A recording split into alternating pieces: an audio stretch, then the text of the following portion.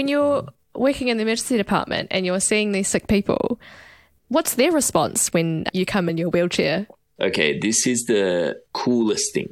So we're 7 years as a doctor, and then I had 2 years as a student in the hospitals. Never has a patient said anything to me, ever, not once. Thousands of patients now. Would you believe? Like, that's crazy. I thought even one, and I think that shows that our community is further ahead than the profession. These days I've had patients try to seduce me and ask for my autograph. The famous Dr. Palipana. Kia ora koutou, and welcome to Revolving Door Syndrome.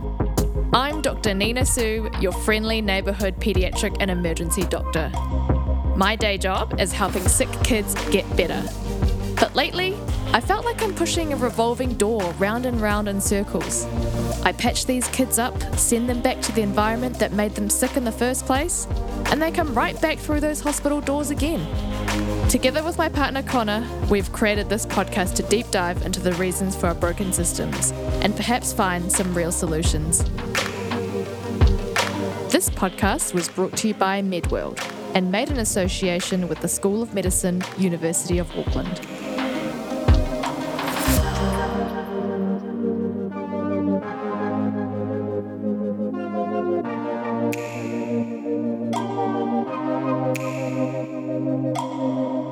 So welcome to Revolving Door Syndrome. On this episode, we've got Dr. Dinesh Palipana. He's an emergency doctor, he's a disability advocate, an author, used to be a lawyer, all of these things. And he just happens to have been a survivor of a spinal cord injury, and he's in a wheelchair. But he's able to do all these amazing things, and I'm really excited to have him on board. So welcome to Revolving Door Syndrome, Dinesh.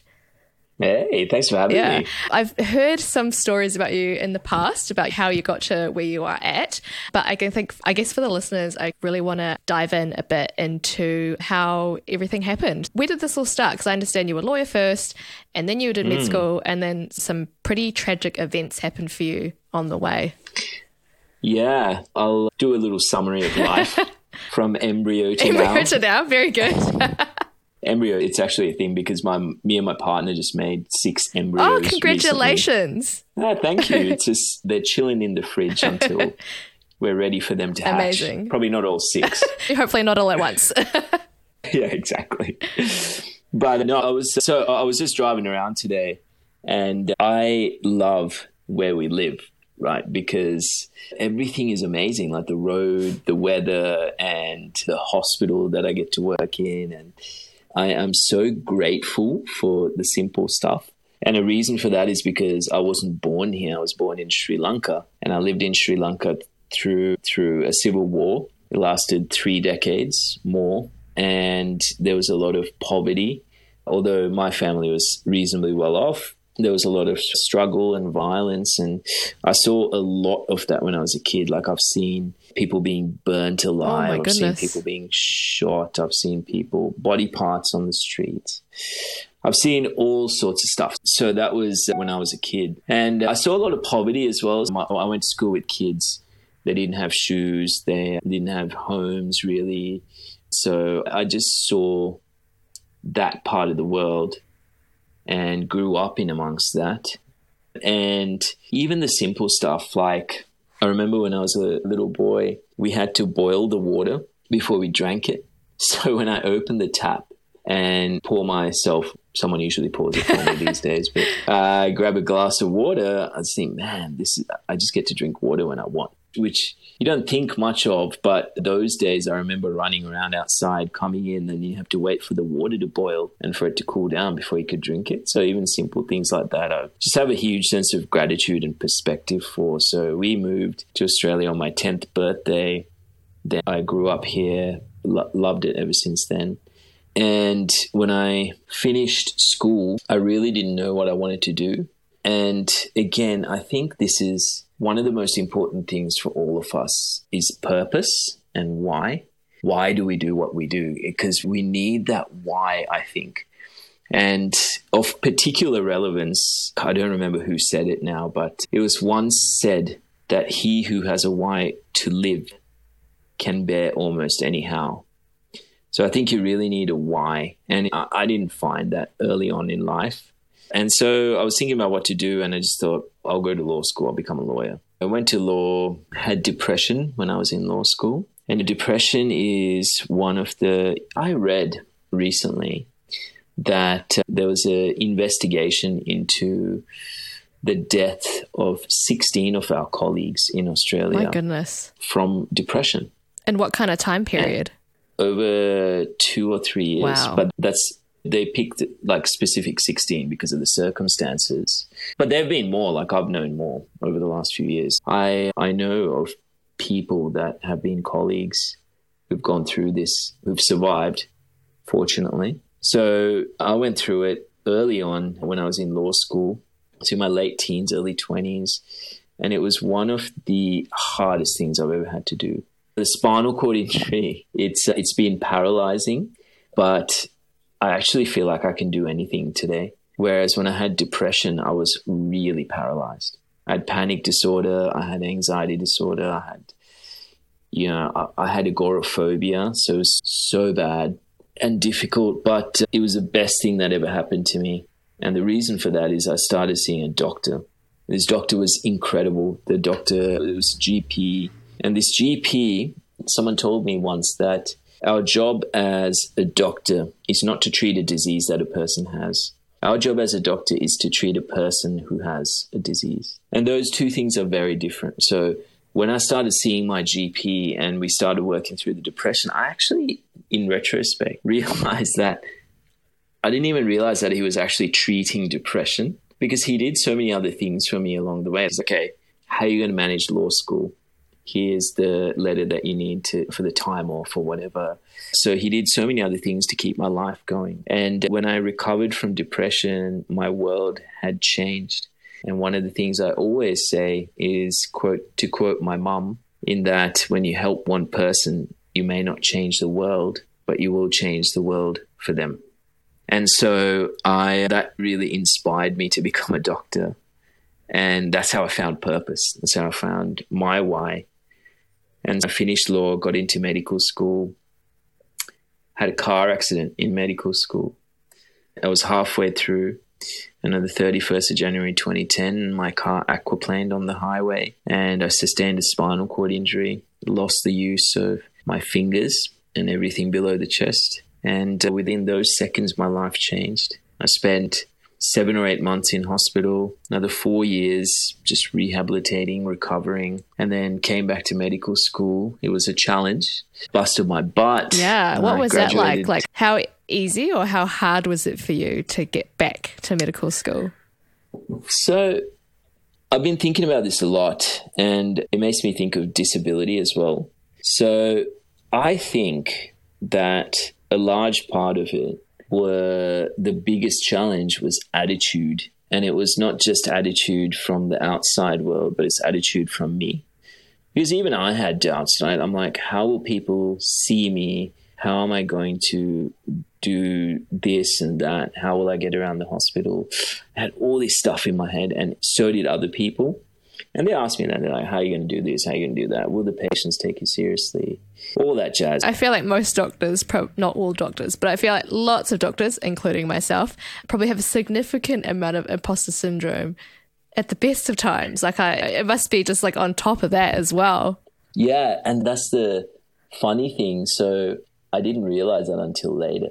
So when we actually started diving into it and when I started doing stuff, I realized, oh my gosh, like all this stuff wasn't a barrier at all. I can examine a patient, I can use my stethoscope, and I can do all this stuff.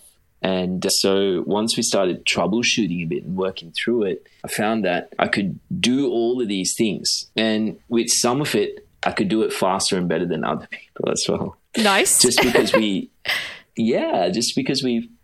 figured we optimized some Refined it. It turned out a lot better than I imagined or anyone imagined. And so I graduated finally, and I had to fight for my job. But here we are. I'm now 7 years down the track. I work as a registrar in the ED. and life is good. Amazing. I was wondering if I could ask you a bit more about your time having been in the hospital. Do you think that experience that you had with your spinal cord injury has affected how you practice as a doctor? So this is a very timely question for today. Before we started this podcast, you and I were having a chat and you asked me what I've been doing. Over my experience as a patient was terrible. It was really confronting. In the particular rehabilitation unit I was at, there was a significant lack of dignity for patients. There was so many problems. So even though I love going to work as a doctor now, I hate being a patient still. And I think there's a loss of, you just lose control. You completely lose autonomy. Exactly. And you're disempowered and scary. And so over the years in this particular place, we've been trying to do bits and pieces of work to try and improve the experience for patients. But 2 weeks ago, I heard from a patient who was going through a really hard time in there, and the family were in tears. Then I kept hearing more stories, someone being left in the bathroom for 40 minutes without any help. And then there were other concerning stories like allegations of sexual abuse and procedures being done without consent and all this stuff. I couldn't I couldn't not do anything, because what are we here for? We're here for the patients. Absolutely. That's our duty. So I had to weigh up whether, because this job is something that I work so hard for, and I put everything on the line to get here, but then I would have had to put everything on the line to speak up about it. So I did. And it turned up in the media, and it's turned up in the parliament this week, which has been discussed widely, and the government's doing something about it. So that's this week. All that came out. What do you think they're going to do? They're just going to change the spinal unit entirely, is the plan at this stage. I'm not sure how things will evolve. But to dig into the fundamentals of that a bit, we're talking about the most vulnerable people in our health system. We have patients who are completely paralyzed, who can't move arms or legs, who might be on a ventilator, who can't speak. And if these patients, the things that came out in the media are like laying in their own feces for a while, or laying in other people's feces, or being left naked in front of other patients, like that kind of stuff. So when we think about these things happening to the most vulnerable people in our health system who spend months in these wards, we need to think about doing things differently. And I went through this stuff, and it was hard being a patient. So I know that comparatively still in Australia, we have a better situation than some other countries in terms of what patients experience because of the infrastructure issues and the resourcing issues. But still, it was a terrible experience being a patient. So for myself and the vast majority of the people listening to this podcast, most of us will never experience what you've experienced. So I just want to dig deeper and just for you to just tell us exactly what was your life like at that time, so we can start actually understanding why it's important that we look after our most vulnerable people. It was hell. I felt like I was in hell. Just think about nighttime. I'm laying in bed. I'm paralyzed. I can't move.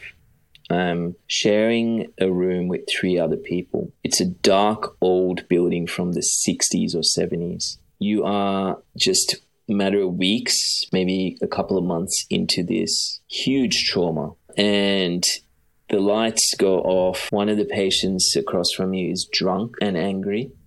The other patient has some other problems, and they're throwing urine at you and threatening to kill you.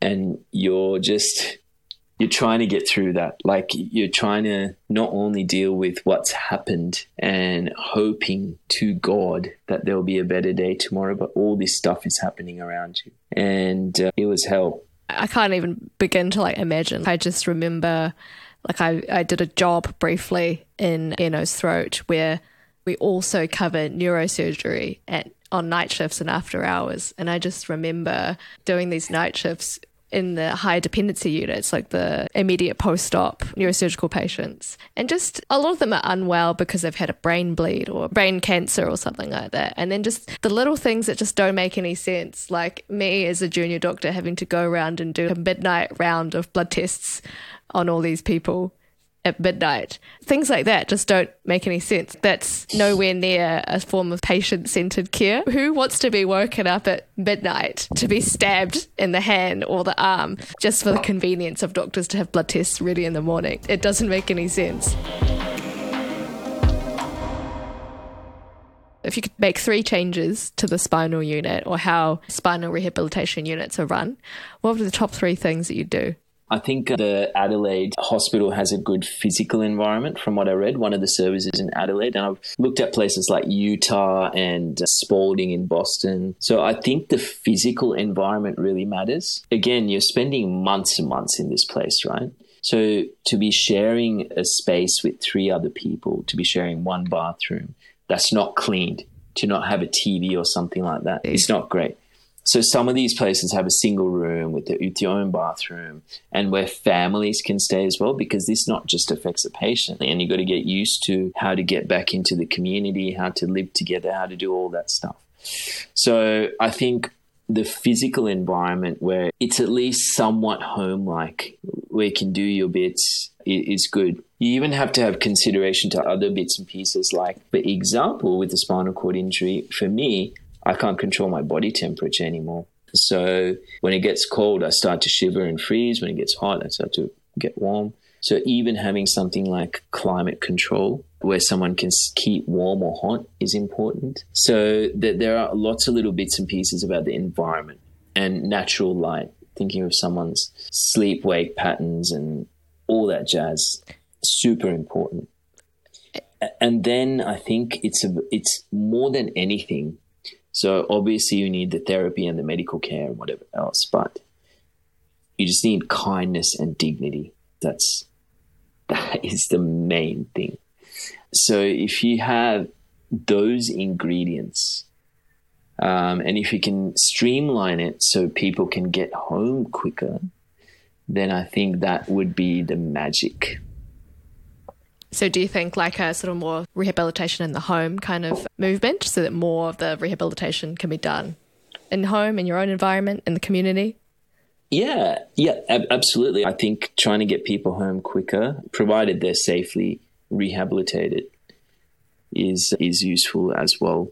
The interesting thing is, like, when we talked about that, I think in our professions, the technical side is obviously important, right? If we don't deliver excellent medical care, like, that's a failing. So we need to be able to deliver excellent technical medical care, but it's about how the patient feels at the end. Because someone again once told me that people may not remember what you do for them, but they'll always remember how you make them feel.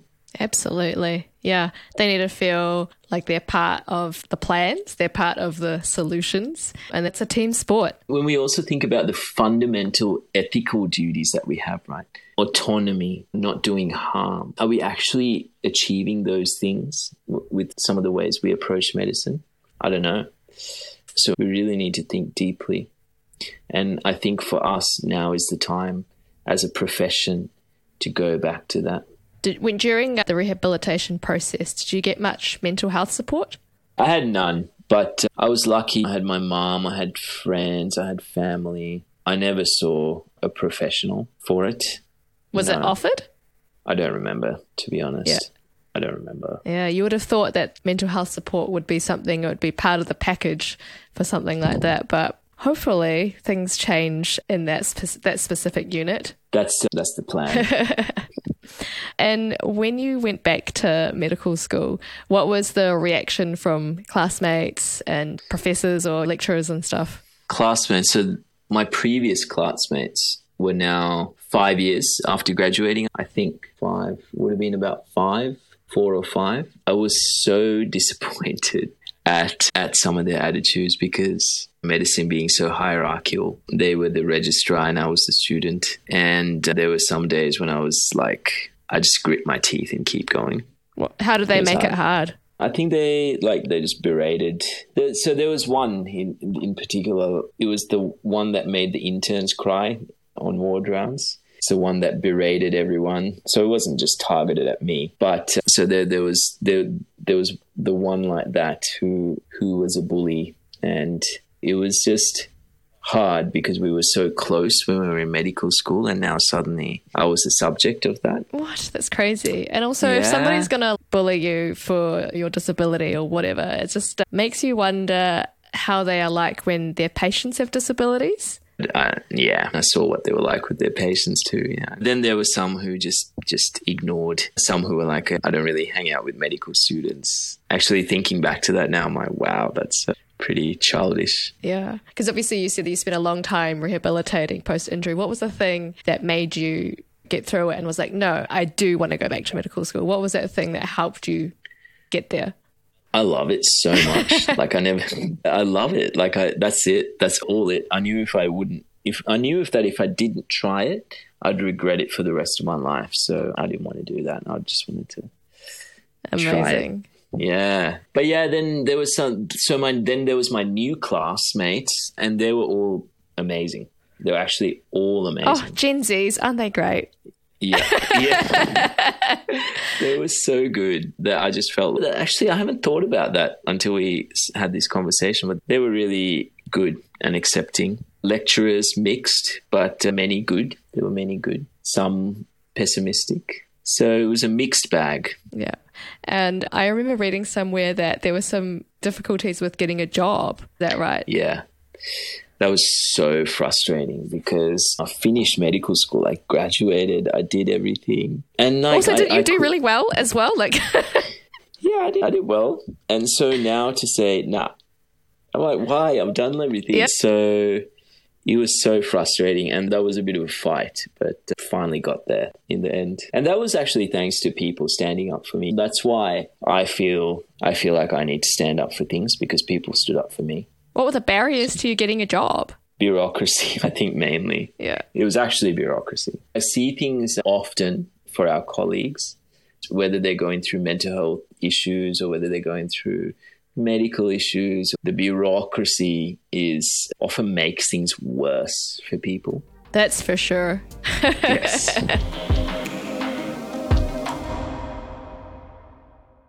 So we've talked about your experiences of how having a spinal cord injury affects how you see medicine. How does it affect your ability to perform as a doctor in any way? Does it even affect your ability to be a doctor? So I have a couple of thoughts on this. When I was going through my surgical rotations as an intern, we got to the end of the term and the surgeon was talking to me about how I did and marking off my paperwork. And he said, when I first heard that you were coming to our department, I was pessimistic and I had all these thoughts about how it wouldn't work. But he said that he was disappointed that he thought that way, because by that point, his idea of what a doctor should be had changed. And so he said he'll think about it differently from there on in. And I loved that. And I think when we think about medicine, right, like I was chatting to an emergency physician probably a year or two ago, and she said, you can't be an emergency physician unless you can put a chest tube in. And I'm like, okay, how many chest tubes have you done in the last 5 years? There are registrars struggling to tick off that chest tube box for their thing, right? So do we actually reduce and for medicine? Our listeners, a chest tube is what you might put in, say, a significant chest trauma from like a bad car crash or something like that, which doesn't happen that often. You know, car crashes happen. Needing a chest tube doesn't happen that often. At all. Yeah. Is that what we actually reduce medicine down to? Because it's not, I think being a doctor is actually the cognitive activity of being one. My bosses in the emergency department have been way different. They've tried to nurture me to the point where I can get to team lead resuscitations or traumas, or where I can run pods, or where I can do all these things. And they're just cognitive activities, right? They're probably the high level skills. So there's nothing stopping me from doing that. And I can examine patients by myself. I can do all that stuff. But really, the value that I think we can add maximally is cognitively. but we need people who see it that way.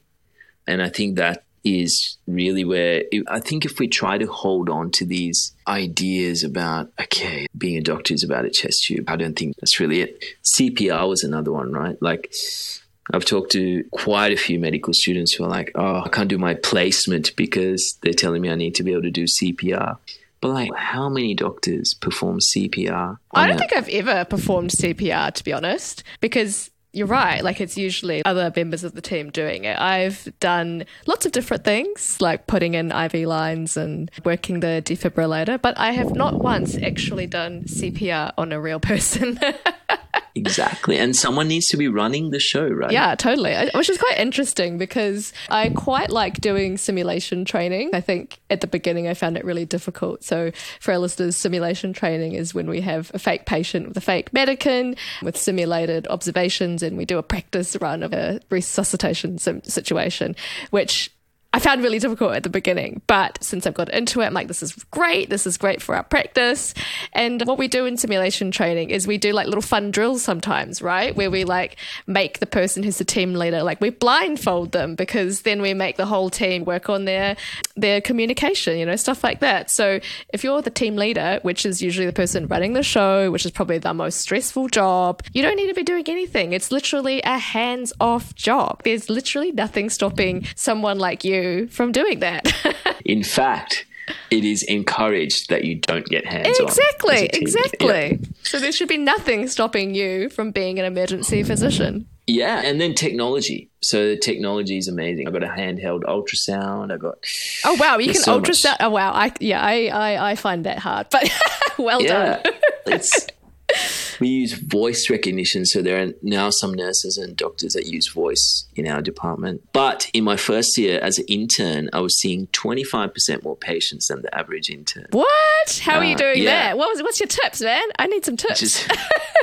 But it was just technology and streamlining things. I had to think about things a bit differently. How did you do things to make it more efficient? So I thought about everything from the history. So when I talk to a patient, for the listeners, taking the whole story, I had a template in my head, and I would have a template on the EMR, and I could just type it in quickly and fill it all up really quickly. And then I thought about how I'd approach a bed and was very intentional about examination. So I know, like, I start here, tick, go around. And how wheelchair accessible was your emergency department? It's pretty accessible. Yeah. It's a new hospital. So I think that was also a good ingredient because it's a very accessible hospital. So it makes a difference. But all these things made me quicker. And these days I work nights and I supervise. Yeah. And when you're working in the emergency department and you're seeing these sick people, what's their response when you come in your wheelchair? Okay, this is the coolest thing. So we're 7 years as a doctor, and then I had 2 years as a student in the hospitals. Never has a patient said anything to me, ever, not once. Thousands of patients now. Would you believe? Like, that's crazy. I thought even one, and I think that shows that our community is further ahead than the profession. These days I've had patients try to seduce me and ask for my autograph. The famous Dr. Palipana. But no, and you know what? I'm so honored and I'm so thankful to the patients, and they remind me every day of why I'm there, which is for them. And have you been looking after patients who've got significant disabilities themselves? Yeah, and I remember one, and this was a moment I will never forget. It was at about 1 or 2 a.m. when there was a patient with a significant disability, and she said, "I'm so glad that it was you who came into this room because I knew you'd understand." And, like, those moments are the best. They're so good. And what do you think the main things are that the majority of the profession just don't understand about people's disabilities?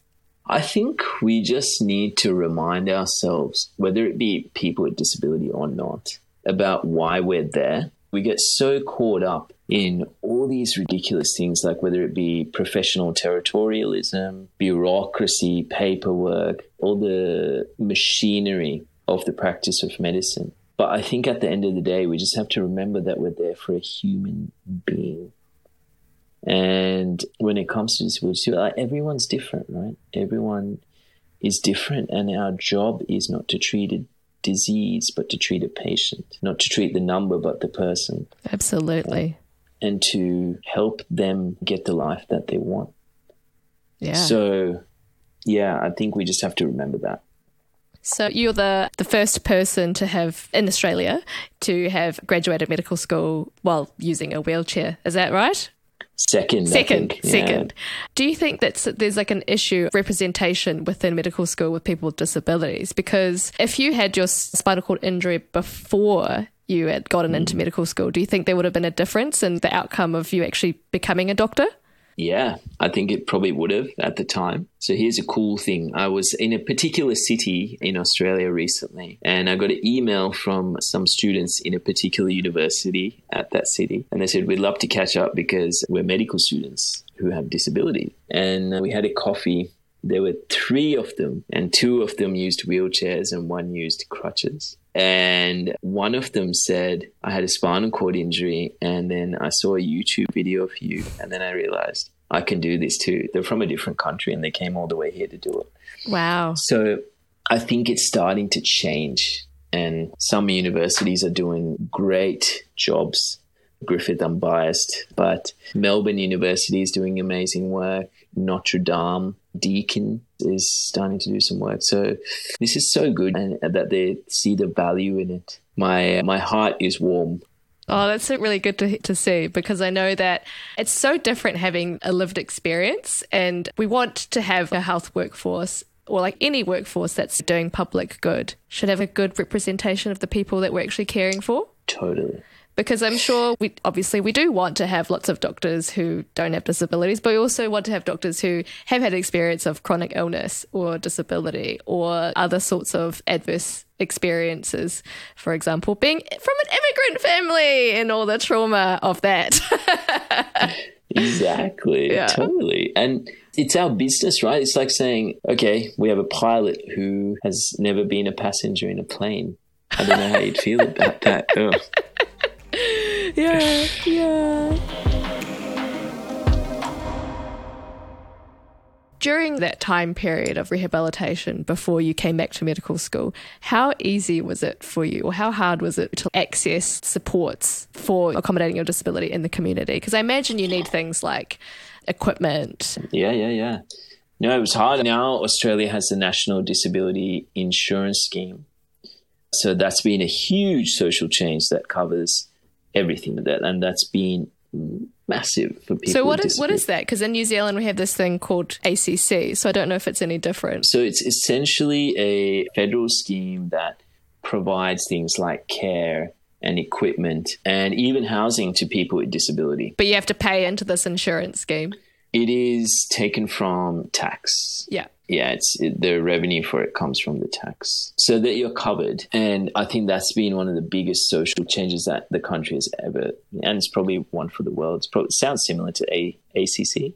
Yeah, with the Accident Compensation Corporation, which has been around for a while, which is, everyone who earns money or doesn't earn money gets to use it if they have an accident that causes a disability or chronic illness. But if your disability comes from not an accident, then you're screwed, which is a separate story. But in New Zealand, it creates this divide of who's deserving of care and not. Because, for example, if you have cerebral palsy in New Zealand and you have cerebral palsy due to a medical cause, such as a brain infection or unknown cause or from prematurity, versus if you have cerebral palsy from, say, trauma or birth trauma, you get 2 different levels of care. So if you have it from trauma, then you get ACC funding and you get more funded cares and carer support and things like that. So we have this 2-tier system, which doesn't really make any sense. So if you have a chronic illness in New Zealand that causes a disability, you don't get covered from this ACC.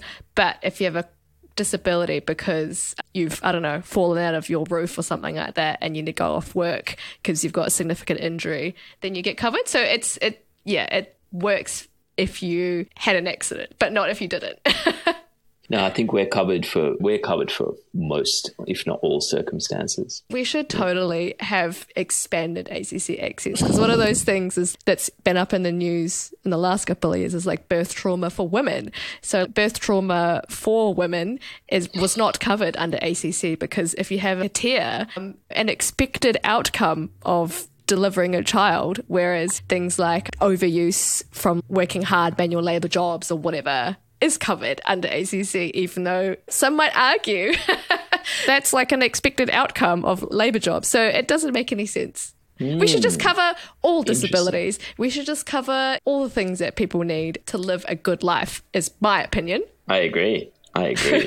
Yeah, I think we're lucky. But when I was going to medical school, there were state-based systems, but it was not as comprehensive. So it was a bit of a struggle sometimes. And I just remember applying for all these scholarships to try and scrounge together all the money I could. And I remember Rotary once got me a new wheelchair. So shout out to Rotary. But it was hard. Yeah, amazing. So what is lying in your future?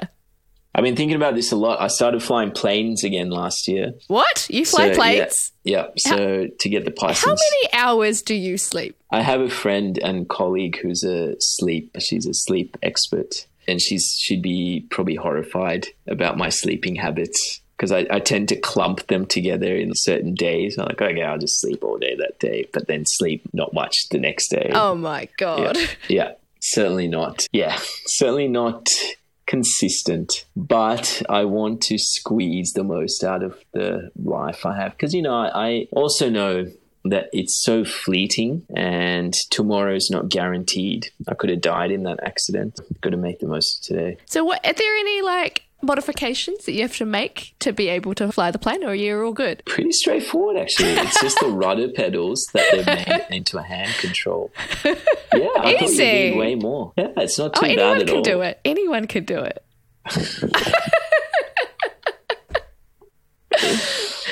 What else? What else is happening? What are you doing for your medical training? Medical training is chugging along. I'm with the College of Rural and Remote Medicine, with emergency as so you could both be the doctor and the pilot. That's exactly right. I can just imagine, I can picture it. You flying your plane into the middle of the outback and then getting out in your all-terrain wheelchair and then saving some lives, putting in that chest tube. I would love to do that. But yeah, I mean, that's flying. We got spinal cord injury research. So I have a spinal cord injury research lab here at Griffith. We do a lot of work around spinal cord injury recovery. So that's a big goal. This morning, I got a message from a TV producer who said they're looking at making a TV series out of the book I wrote. Yeah. Yeah. What's the name of the book that you wrote? Stronger. It's called Stronger. Yeah. All right. Sounds like a good read. I don't know. There's a handsome guy on the cover, so must be all right. I'm just so grateful for life. I'm just so thankful. I'm so grateful for everyone in my life. I'm grateful to my mom. I'm grateful for every opportunity I have. I'm just stoked. I'm just a happy guy. It's very inspiring, especially in these times where I'm like, oh my God, I'm so burned out. Everyone is so burned out. It's nice to see someone who actually enjoys their job. But I don't think I could ever do just medicine. I think this is why I have to do the podcast and why I have to do everything else. Because I think you have to do all the other stuff. Otherwise, just being a doctor doesn't make sense. And then I think you do it more for the love of it that way as well. I agree. Absolutely. Okay, it was really lovely to meet you, and I'm so glad that we talked about how disability affected you, but also how it's made you probably a better doctor for it as well. It's really great to see that actually being in a wheelchair, having a spinal cord injury, that doesn't stop you from being a doctor. It doesn't stop you from achieving your dreams and having a happy life, and one day being a happy dad, hopefully, which is really exciting. So one last question. What is your biggest guilty pleasure? The Simpsons and ice cream. Yeah. At the same time? Different times? Yeah. Okay. Do you have a favorite character, a favorite episode? I think Homer's just hilarious. The early seasons are really good, so I love it. And ice cream, I really got to watch what I eat. I'm very disciplined. I have a very limit of what I eat every day. But I have found a low-calorie ice cream, which means that I can indulge a little bit and still be okay. So What flavour? Chocolate, always. Any other flavor is just rubbish. Because I'm lactose intolerant, and I think it's probably gotten worse over time as I've avoided lactose. And so I have to be really careful about the type of ice cream that I eat, otherwise I get a sore tummy. But then sometimes I'm like, oh, there's such limited non-dairy flavors. But sometimes there's like a good chocolate sorbet, and I'm like, yes. Yeah. Or we have this like brand called the Duck Island, which has really good coconut ice cream. So shout out to Duck Island. Maybe they'll sponsor the podcast. Shout out to Jim Bod. Jim Bod is the... Jim Bod. Is that the name of the ice cream? Yeah. Jim Bod. Wow. Yeah. So maybe Jim Bod can sponsor the podcast. Oh, thank you so much for coming on Revolving Door Syndrome. No worries, Nina. Thanks for having me. It's been so good to chat.